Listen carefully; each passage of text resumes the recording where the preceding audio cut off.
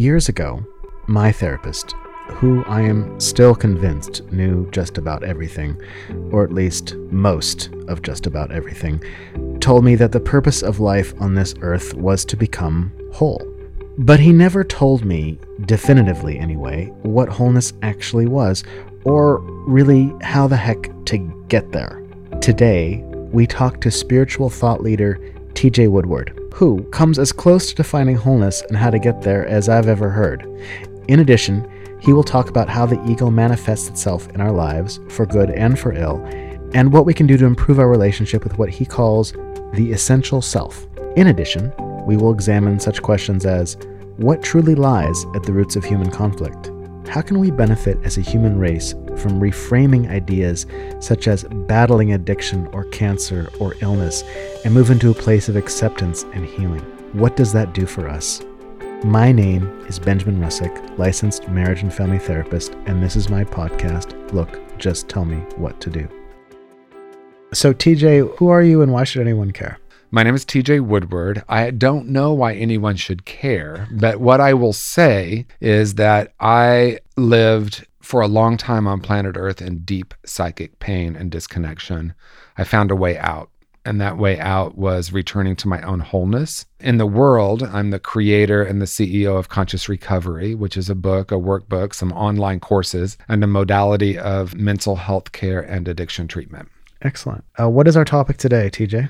Our topic today is a return to wholeness.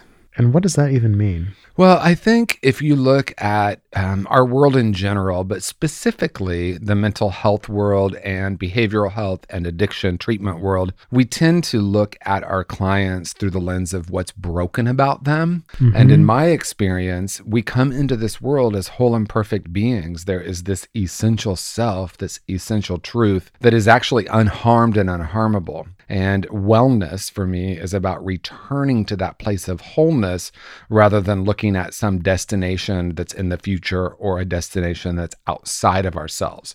So it's a really different framework. It's more about returning to the perfection that we are rather than seeking that in the world. I remember I once asked Seymour, my old therapist, I said, what's the point of life? And he said, the point of life is to be whole. Or to become whole. Do you think that someone who returns to a state of wholeness or drives towards wholeness is actually infantile? Like, what is the difference between this is kind of an odd, concrete question, but what's the difference between a baby who is whole and a 50-year-old man or woman who's reached wholeness or is growing towards it? Yeah, I mean, it's a great question, right? Because when we come into the world, I can say, of course, we're spiritually whole, but we also know our brains aren't developed at all. So one of the reasons that I frame it as returning to that, before our brain develops and before we learn these ideas of good, bad, right, wrong, us, them, we are purely in touch with energy. And we're also very much open and connected and really need love reflected back. And that gets taught out of us, right? We come into a world that teaches us about what it means to be male, what it means to be female, how we act based on our socioeconomic status, our race, etc. So we end up getting programmed by the world. Now, obviously, some of that is important. We need to teach our children not to run out into traffic. But unfortunately, many of us also get taught that there's something fundamentally wrong with us, even if that message isn't direct. So to answer your question, in some ways, we do actually return to the infantile state.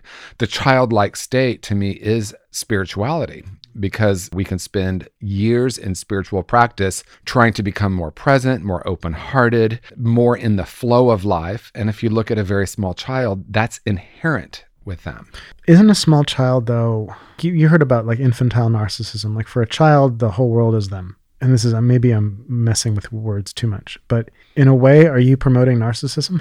Are you saying that we should get back to this infantile state where everything is just about us? Well, it's interesting, right? Because for me, everything is paradoxical. Because of course, I can say the intention is to return to wholeness. The reason I love talking with you is then you're going to give me all these different points of view. And then we have the opportunity to kind of go deeper into it. Mm-hmm. So it is this and that, not this or that, right? And so that is true. And that's a big part of how we end up getting programmed, right? So if mom, dad, caregiver gets upset because our young narcissism, we believe it's about us. I believe it's about me. And if one of my caregivers is angry, then I believe there's something wrong with me. In that way, part of that is how we get programmed. I'm speaking of it more from the spiritual room, right? Because so many of us struggle in the world because we suffer because we can't accept what is. We resist life. We battle with our own thoughts, our own demons, our own shadow. So in that way, if you imagine a young child that hasn't developed all that yet, there's a pureness about that child.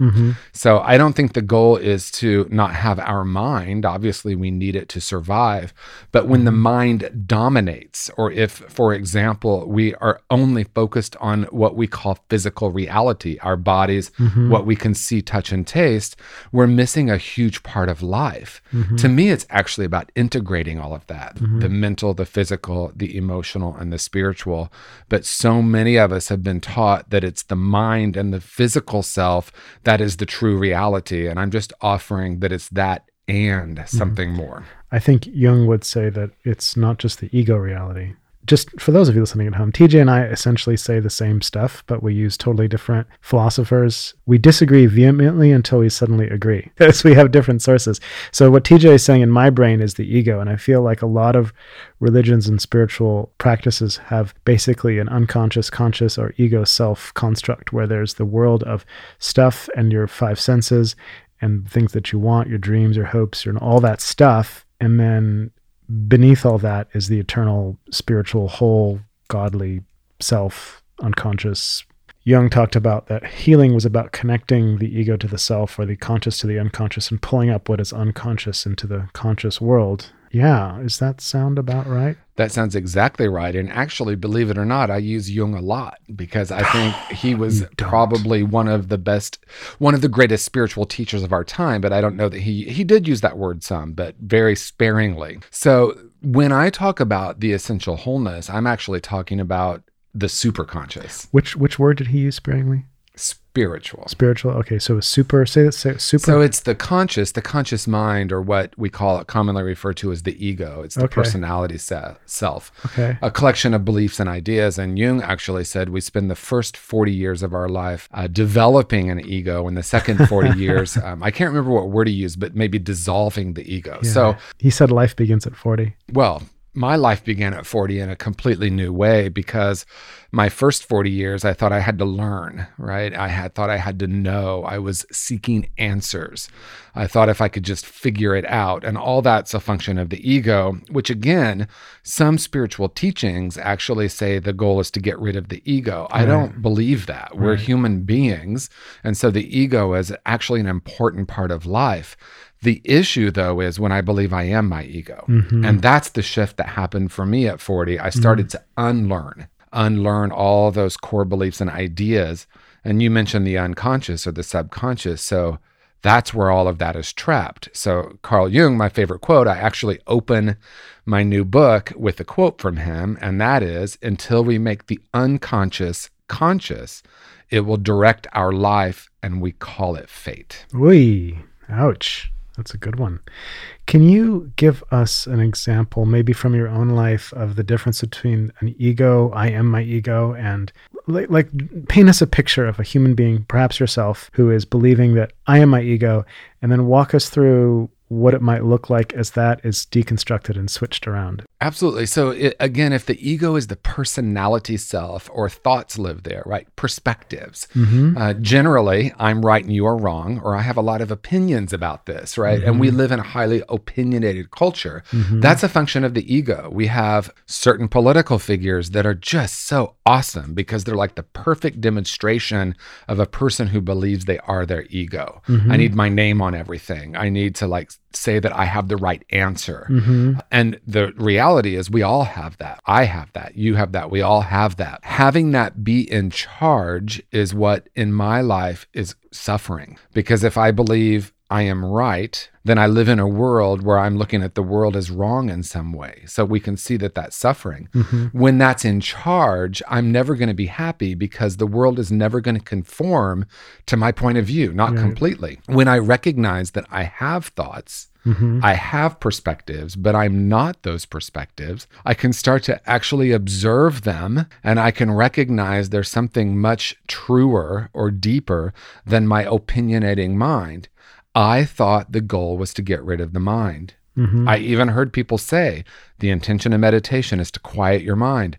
That is not true for me today. It is about the observer. Because if we talk about the ego as relative reality, something that's always changing, I can recognize my thoughts and feelings live there. When I tap into my essential beingness or the truth of who I am, I can witness those and I don't have the same attachment to them. Right. So it's not that I don't have opinions.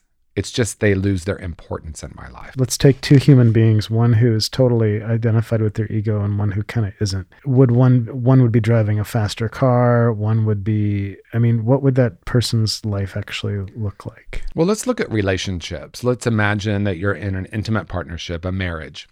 If I'm living in my ego, I'm going to say things like, I'm not getting my needs met right now. Okay. Right. Because I have an idea that you need to somehow meet my needs. Now, that doesn't mean I don't have needs, but when I'm living deeply in my ego, there's going to be a lot more conflict, because when I believe I am my thoughts, I'm going to debate your thoughts that are counter to that. When I can look at life through the lens of wholeness, I can recognize that my points of view are not as solid as I once believed. So again, I can observe those points of view and I can recognize the deeper conversation here is that life is perspective. So it's not that one person is right and one person is wrong. How many times have we heard there's your version, my version, the truth is in the middle? To me, the greater reality is, from my ego perspective, we're both 100% correct. Right. Because our points of view create reality. So if I'm not living from my ego, I can allow you to have your point of view and I no longer need to debate it. Right. I can recognize your opinion and point of view is equal to mine, a function of the mind, but not the truth of who I am. A couple friends of mine were involved in a bitter fight the other night. One of my friends has got a troubling relationship with alcohol. And at one point, his girlfriend decided to hide his bottle of mezcal, saying, "You've had enough to drink." Now, you know and I know that in the world of addiction, that is the worst possible thing, worst possible ego move that you can make. I'm going to hide your alcohol from you. And the gentleman whose alcohol was hidden got very pissed off and began, he got really pissed off and he started like pouring olive oil over her clothes, like saying, "Fuck you, you can't do this to me." And it was just this insane fight. And so I got them both on the phone. I was like, "Look, people, you're being babies. You've got to rise above this. You're in a power struggle. Drop the rope, cut it out, go apologize to each other, sober the fuck up, and then have a conversation tomorrow about how alcohol is functioning in your relationship and how you guys are going to resolve issues." Because they were so locked in a power struggle. The partner, the one girl, she was so pissed off she was going to go sleep in her car. I'm like, I'm not letting this guy's girlfriend sleep in her fucking car in San Francisco. No. Like, I just couldn't do it. That was my own ego shit. My own ego stuff is coming up. But they were locked horns, man. And when people are locked horns in that ego struggle, it's just, Seymour talked about that the ultimate moment in a relationship is when a couple is in the middle of a bitter fight and they both bust out laughing. Exactly, because that's the moment, quite possibly, when I can witness my ego for what it really is. And it is both absurd and comical, because it's something that creates separation. So if we look a little deeper here, when I'm out of touch with my wholeness, I look to the world to feel whole and complete. That's why we have euphoric honeymoon periods in relationships. Yeah. We meet someone and it's like, oh my gosh, this person completes me. Now, we may not say that. Yeah, we may not acknowledge it. We sure feel it. We can sure feel it, right? Yeah. And then 3 months later, they still fart and do the things they do in relationships. Yeah. But the deeper point is, they don't complete me. When I feel incomplete and I look to the world to complete me, it can only have a temporary result. So the number one thing I can do in a relationship is heal myself and return to a sense of wholeness. Now, most human beings I know come in and out of that, right? It's not like because I had a client ask me one time, so do you walk around all the time knowing your wholeness, knowing your oneness with source, and being at ease with everything? And my answer is yes, but I don't always know it. That's funny. Right? I forget that. And so I can come back to that. And that's a moment-to-moment opportunity. And the thing is, if I know my own wholeness, what do I really need from my partner? It's more about sharing. Yeah. Now, that doesn't mean we don't have issues or something can't get resolved. But one of the ways I work with my husband, for example, is I'll say, I'm making up a story right now. And the story I'm making up is you're withdrawn, or you feel withdrawn because of this, or I said this and you were hurt, whatever that story is, because we recognize that it's usually not accurate to what their experience. Again, it's not right or wrong. My perspective is different than his. So we get to have a conversation about that. And isn't when a couple is locked in a fight, it's a form of narcissism? Because if you're in love, you're seeing the best parts of yourself projected onto the other person. And when that person violates your narcissism, your view of what is whole and beautiful, wonderful, you go apeshit. Well, let's break down narcissism, because I like to be as controversial as possible. So the DSM that we use in the mental health field. And what is the DSM? You tell me. It's the Diagnostic. I can never get the fucking name right. The Diagnostic Statistical Manual of Mental Disorders for Dyslexic Therapists who can't get the fucking letters straight. Right. So here's the thing. So what the DSM is a set of symptoms purely. That's it. And it's if you, Ben, have 3 symptoms from this cluster and 2 from this, we're going to give you this diagnosis. Poof. The issue with that is twofold. One, I am not my symptoms. So that's pure ego. Symptoms, behaviors are all in the ego. The deeper issue in the mental health field or behavioral health field is many people have been taught that it must be organic or chemical. And the truth is we don't know if it is. I'm not saying it's not, but what I am saying is we don't know if it is. So I'm more curious about what's underneath these diagnoses. When we use a term like disorder, what does that create? When I look at my client and say, you have a personality disorder, we even call it abnormal psychology. I mean, we have all these labels. So let's look at narcissism for a moment. It's all about me, right? That's the very clinical definition. That's purely in the ego. I believe I am my ego. That's really what narcissism is. I'm my personality. It's all about me getting my way. Anything you do is really a reflection of me. But there's no consciousness that you're doing that. It's sort of like all roads lead to me, but you don't even know that the roads are leading to you, because in your reality, anything that is not directed at you is insane or wrong or bad. Right. And all of us do that to greater or lesser degrees. If I were completely conscious of what was happening in the subconscious, I would not be living from it or acting from it. I would be aware that I have a choice. Okay. When I think of narcissism, I don't really think of the DSM, actually. I think of Narcissus. I think of the Greek myth, and I think of the element of narcissism as something that is endemic to the human experience. And that's like, it's more extreme in others than some, and there's a spectrum of it. And when you go way on the spectrum, like way far out there, you get yourself someone who's a sociopath. You know what I'm saying? And Absolutely. I just think what's really funny is that when someone is in love, there is something childlike about them. And in some ways, maybe it's because they let down all the defenses for a while. Yeah. They're more open. And maybe all humans are narcissistic to a degree. Well, certainly. I guess it's an interesting phenomenon to track. It's sort of like, this is kind of a stretch, but it's like red shift, blue shift light. We kind of shift from narcissism, which is ego stuff, to like being more in the self and more whole. And narcissism is both good and bad. It does good things. It creates marriages and then it also breaks them up. Yeah, and it creates businesses. It creates all sorts of things.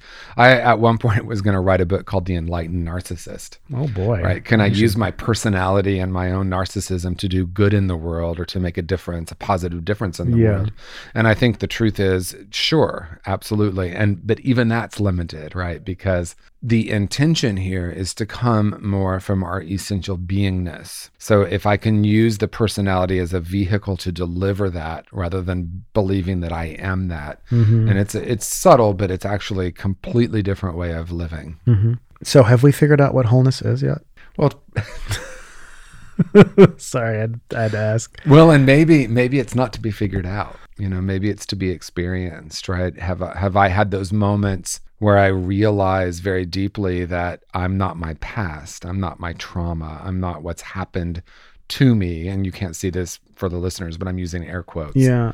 I'm something much deeper, something more essential. Well, here's something I want to bring up. It's a little bit political, but what the hell?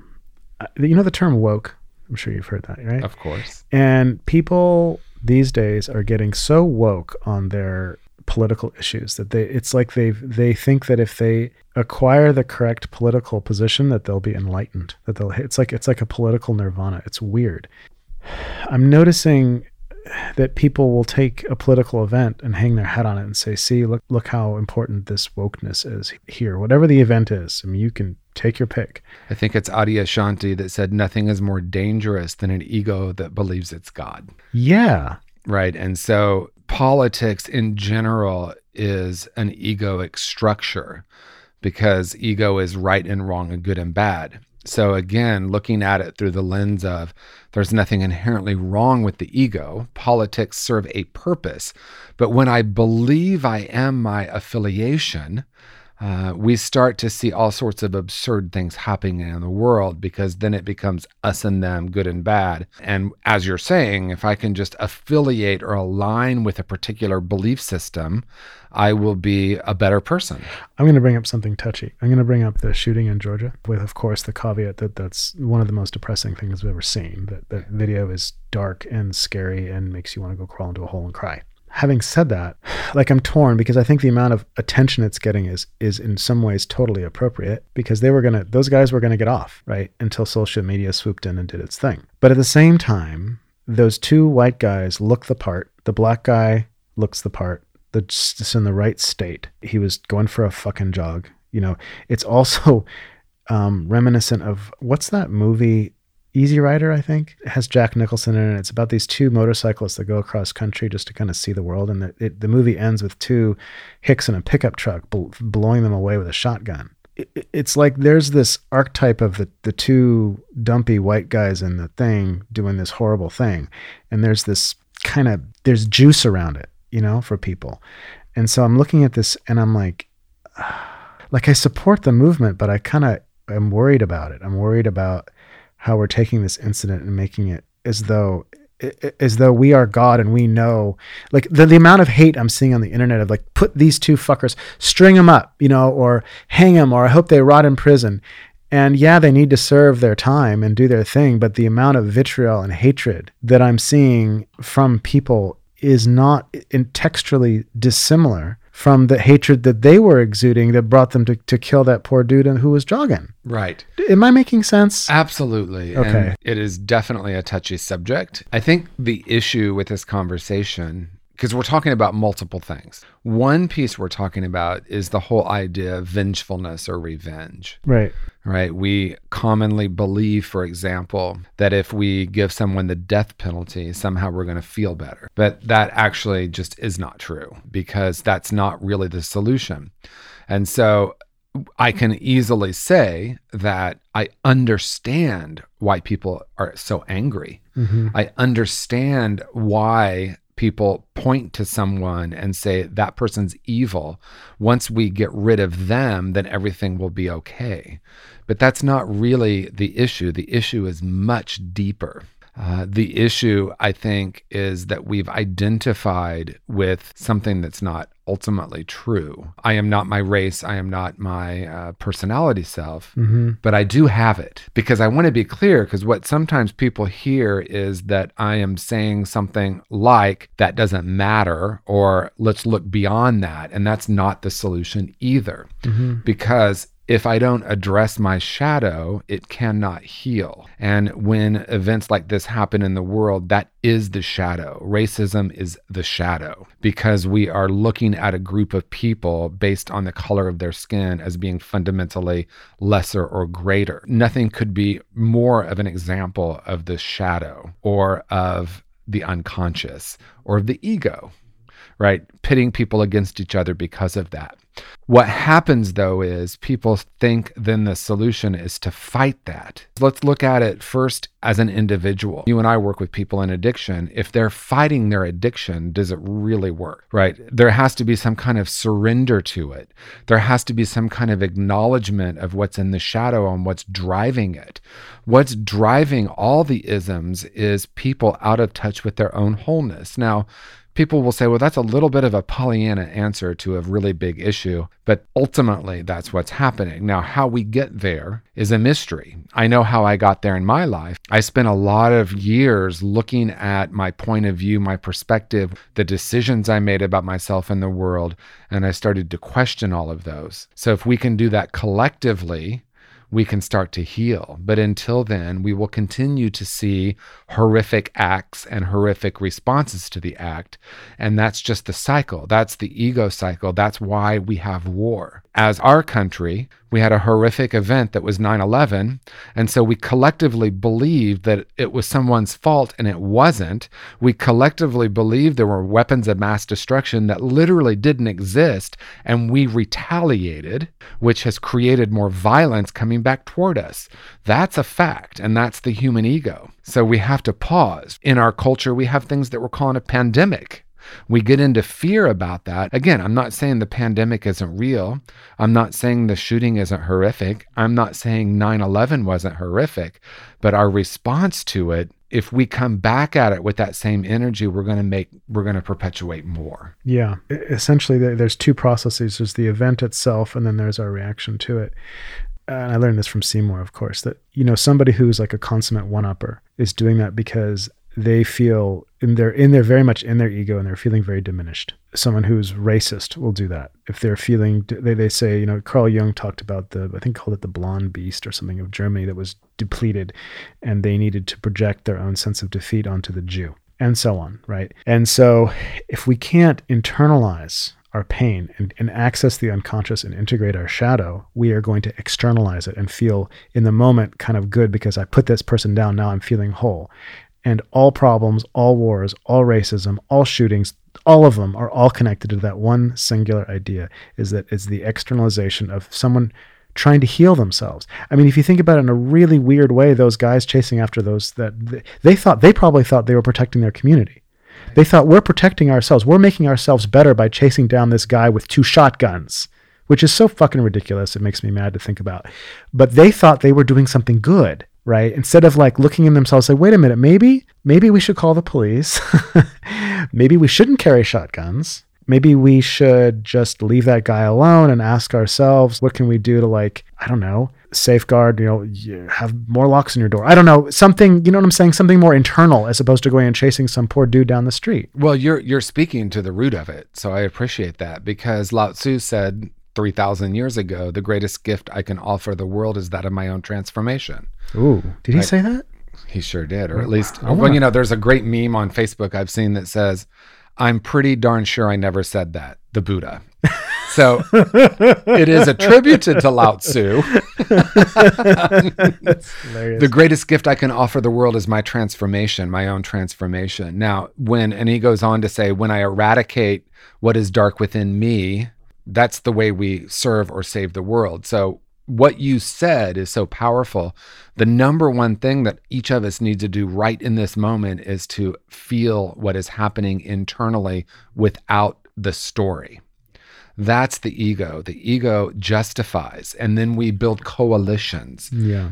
Political parties. The story meaning the narrative in our head, like that person's bad, I'm good, you're... All white people are, all women black, are, all gay people are. Whatever that, yeah. Yeah, when we do that, then we're living from our ego. Nothing inherently wrong with that, but see how the theme keeps coming back? If I believe that's who I am, I need to defend myself. Right. And so the way you said it is, if I'm not integrating my own shadow, I project it outward. Yep. If you look at addiction, right, most addiction modalities focus on symptoms and behaviors. We try to teach our clients how to not drink or use when the craving comes up. That's not the place to work. The craving will win out eventually. So we need to look at what's actually underneath that. So, you were saying in a case like this horrific event that happened, we're not saying that it's good or okay that it happened, but what we're inviting is for each of us to take a deeper look. Healing the soul of our world is getting in touch with what needs to be integrated within myself so I no longer have to project outward. Yeah, that really is it.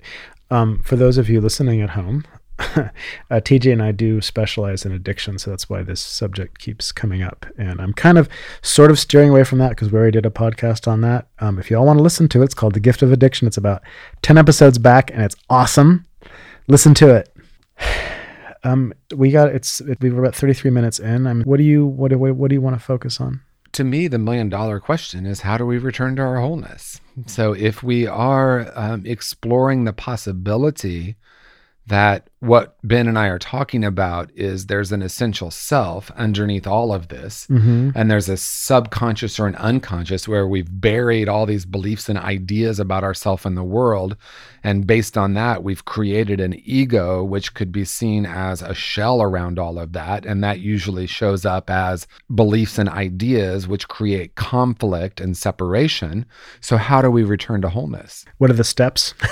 Yeah, what are the steps? Yeah, that's funny because only the ego would ask such a question. Amen to that. I feel like the point of existence in a way is for the ego to discover itself in a sense. So what are some steps that what can people do? So I think it's twofold, or there are two subsets of practices. One, how do I connect with my essential self? Meditation, mindfulness, which, could be seen as the same thing. Spending time in the silence is what I really mean. And I don't mean walking on a beautiful day down a path. I'm talking about spending some dedicated time really connecting with the energy field that's beneath the human body. That's Eckhart Tolle says, get in touch with the energy field beneath the skin. I love that, right? So we can say, I'm not my body. I'm much more than that, but what are we? Be curious about that. Spend time cultivating a relationship with that. The second umbrella, which is a really large one, is unlearning everything I've ever been taught that is not pointing back to the essential self, which is just about everything we teach our humans on planet Earth. We domesticate them to believe that they are supposed to act a certain way because they're a boy. They need to act a certain way because they are their race. We hear people say, you're not black enough. You're not white enough. We hear people say, you throw like a girl, you walk like a girl. I mean, I got that all of my life growing up. We get programmed. So the second part of returning to wholeness for me is unlearning all of that, questioning all of that, becoming curious about all of that. And to me, it becomes profoundly simple. What does this belief or point of view create in my life? Is it moving me closer to the life I want to live or further away? Is this a productive position to take? Is this story helpful? Yeah. I talk to my patients a lot about the frames that they have on reality. Like if someone's in a depressive frame, it's like everything leads downwards and they kind of revel in it. And I ask them, is this frame working for you?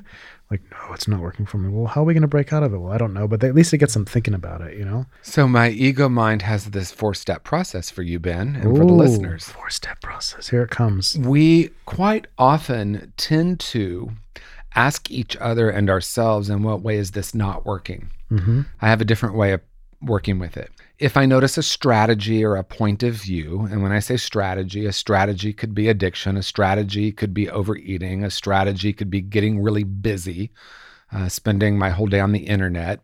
It could be depression, it could be anxiety. Now, those usually aren't conscious strategies. I don't think anyone wakes up and says, I hope today is a really, really depressive day. That's an unconscious strategy to try to manage something. So here are my 4 steps. Okay. 1, gratitude. All right. Thank you, anxiety. I know you have served me well in my life. Thank you, cocaine.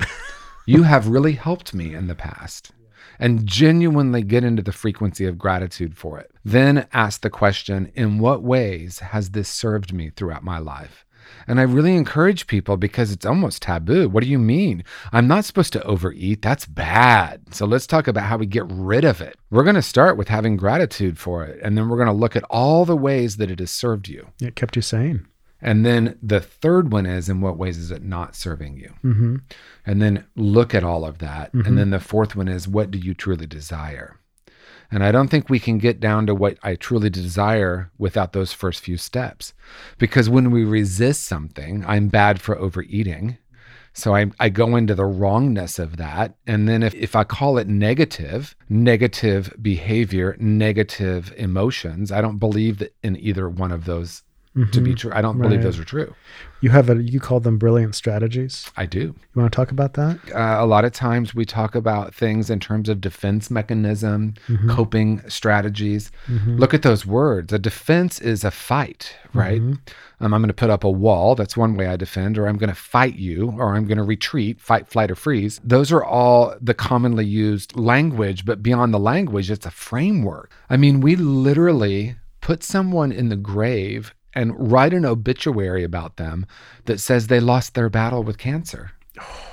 And we do it over and over and over again. And it's like, wow, we really are in such a paradigm of good, bad, right, wrong, we don't even notice we're doing it. And if someone heals from cancer, we say they fought the fight and they won. But the reality is, everyone, I've got a big news flash for you. We're going to die. So I call these strategies brilliant strategies, just for the reason I did before, that 4 steps. Gratitude. I'm grateful for this strategy. Because some people are like, well, if I'm grateful for it, how do I get rid of it? The litmus test is this: what is a better activator of change? Gratitude or resistance? Self-love or self-criticism? If I have a 2-year-old child that is having an emotional experience, we call it a meltdown, but it's really just the human experience. It's an expression of pain, an expression of, hey, I'm over here. I need to be held, or whatever it is. I need something. Yeah. If I hadn't had food when I was a kid, I mean, food was the only way I experienced love and closeness. And if I hadn't have had that, I think I would have turned into, God knows what, but it was really essential that I be a food addict, I suppose. Yeah. So if you looked at it in terms of overeating, or whatever name you gave it, thank you, food. Right. You helped me feel really safe. In what ways did food serve you? Really get in touch with that. Wow, I'm so grateful. Right. So grateful. And now in what ways is it not serving me? Because the simplest truth is, we don't change behavior on what we don't want. We change behavior on what we do want. And so if I don't want to be overweight and I don't want to overeat, what am I going to do? If I do look at the gratitude, oh my gosh, it's really served me well. And then I recognize I have a choice. It's also not serving me. Like in my story, at age 7, I built a wall around my heart. And it was a huge wall. It was like the doors closed, clank, lock. That protected me. But it also protected me from love and connection. Yeah. And when I move out of the paradigm of, defense and all of that, I can say, wow, that really helped me, because like you said, I might have actually had a breakdown of some sort had I not built that wall. So gratitude, in what ways is it serving me? In what ways is it not? What do I really want? I really want love and connection. And then I'm in the frequency of what I do want instead of what I don't want. That's how real change happens. That's why if you look at addiction or mental health or anxiety or depression, let's not go into the wrongness of it. Medication can help, but medication can also be part of we need to get rid of this. Yeah, I mean, no one wants to experience debilitating anxiety, but if we only treat the symptom, it's never really going to get better. What is the anxiety managing? What's really going on? When we start to become curious about that, we can start to heal instead of treat. And ultimately, that's what we all want. We all want a life filled with love, connection, awe. We all really fundamentally want that. Yeah. TJ and I have a mutual mentor, Krista Gilbert. Is that fair for me to say that she's your mentor? She is one of my favorite people on the planet. Yeah. And she is often talking about acting from abundance instead of scarcity. So like when she comes in and takes over a company, as she is wont to do, because she's amazing, they hire her to, here, take this company over, fix it. She, instead of cutting paychecks and kind of shrinking things down and trying to make the budget work, she does the opposite. She raises everyone's pay, literally, and she opens up new centers, and she just operates from this position of abundance, because she doesn't look at what isn't working or what shouldn't be, or what, it's this focus on the positive. Yeah, I just spoke on a webinar a few days ago. I mentioned Krista, actually. One of the questions was, how do I work with a client that is resistant? Become curious about the part of them that wants to be in the room. Unless they're shackled to the chair, there is a part of them that wants to be in the room. So rather than like spending so much energy on the way they're not, wanting to get better, there is a part of them that does. How do we focus on that and create a space for that to grow? There's this modality called solution-focused therapy, and their core belief is kind of cool. It's that there's no such thing as a resistant client. There's only inflexible therapists. And I just think that's so brilliant, because when people commit evil acts with the externalization stuff that we all talk about, everyone's trying to heal themselves. Drug addicts, mass murderers, all those people are essentially trying to get better in a really twisted way. If that's true, you can always connect. You can always find something that someone is trying to improve, even if it's something you don't like. Yeah. I mean, another way to say it is there's a part of me that wants to get better always. Yeah. There's a part of me that is wanting to, now we can use the term heal, but it's really to acknowledge my wholeness. Yeah. There's a part of me that wants to know that fully. Yeah. And maybe there's a part of me that wants to resist that because of all my programming and my fear. So, in therapy, or even with friends or in community, can we devote time to looking at that and cultivating that part of us that wants to connect and heal? The more we do that, the more of that gets created. Recently in our world, we had this pandemic that happened, right? And a lot of people went into fear. A lot of people went into becoming really curious about how they could serve. That's a really different way of looking at it. Some people became really curious of how we expand during this time. Again, it doesn't mean that we're saying that people aren't experiencing pain because of it. Right. See, that's the program. How can you say that when people are dying? Well, that's a part of our human experience. Yeah. I create what I focus on. When I was at Pacifica Graduate Institute, they showed this documentary. I wish I remember the name of it, but it was about a man with cancer. Gave him like 6 months to live. And he was having all these really, really intense dreams where he would open up his closet as a kid and his little stuffed dog would speak to him, and they would have conversations about the psyche and about God. And he was doing all this prayer and all this meditation, kind of a way to kind of try to maybe heal himself or who knows what. And at one point someone says, well, weren't you hoping for a miracle? And he says, there was a miracle. It happened. And then he says that, and then this thing comes up that says, so-and-so died at such and such and such and such. And so it had nothing to do with beating anything. It was like a totally different position on what it meant to move forward. Yeah. I mean, what could be more futile than hoping we don't die?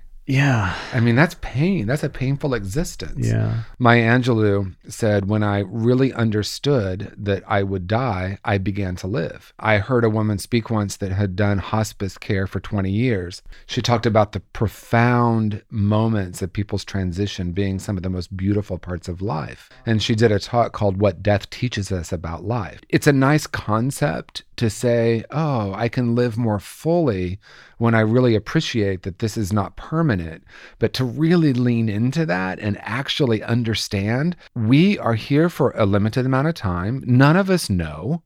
This is why when there's something like a pandemic or a 9/11, people really freak out, because it really is a profound example of we don't know what's going to happen. Right. And so the more I'm in touch with my wholeness, the less afraid I am of that. I don't know what day I'm going to die. Let's go back to something really simple. Snoopy and Charlie Brown. Charlie Brown says to Snoopy, we're going to die one day. And Snoopy says, yeah, but every other day we're going to live. That's good. If we really lean into that, that's a philosophy for living.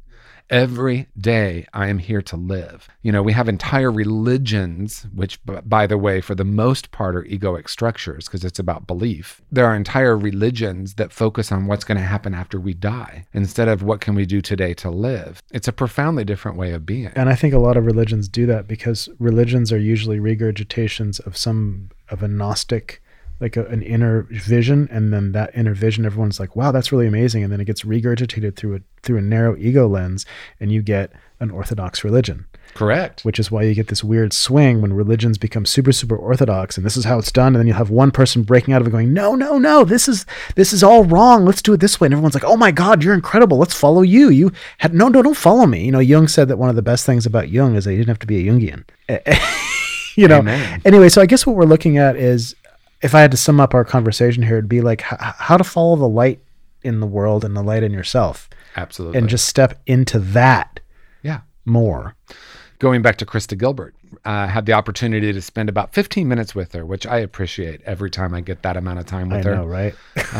And it was in San Diego a couple of years ago. And I was talking with her about conscious recovery and my ideas for growing conscious recovery. And she did the very typical Krista. She looked me in the eye and she said, oh God. I wonder what would happen if you simply leaned into how profound conscious recovery is and the profound gift that it is for the planet. And don't try to figure out anything else. Yeah.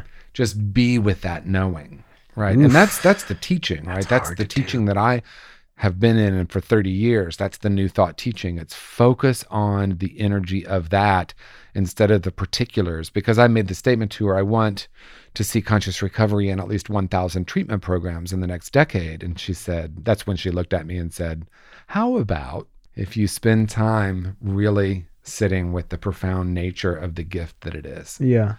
And that to me is really life. That's it. Can I tap into that part of me that is abundant? Right. The treatment centers will follow. Yeah. Life is energy. Yeah. Leonard Nimoy, when he got famous, he was really confused by it. And he was reading some philosopher. Looked up the word popularity, and the philosopher said, popularity, the crumbs of greatness. That's right. Anyway, I think we're done. What do you think? I feel complete. As a matter of fact, I feel whole and complete. You do? I do. Well, that's fantastic. Mr. Woodward, I really appreciate your time, and I love you to pieces, and I hope to do more of these. And I don't think I'm going to edit very much of this. This is going to come straight out of the can. Perfect. So, well, thank you so much. Thank you. And to all the listeners, I so appreciate your time and your energy and your willingness to play in the field of infinite potential. All right. Thank you very much. Thank you for listening. Pertinent information stemming from this podcast will appear in the program notes. Should you have any questions or would like to be a guest on my show, you may contact me at benjaminrussick@gmail.com or go to my website at benjaminrussick.com. I encourage you to subscribe, share, and all the rest. Thanks again. And remember, whenever you find that your plate is full, you can push a few things off to the side, or you can get yourself a bigger plate.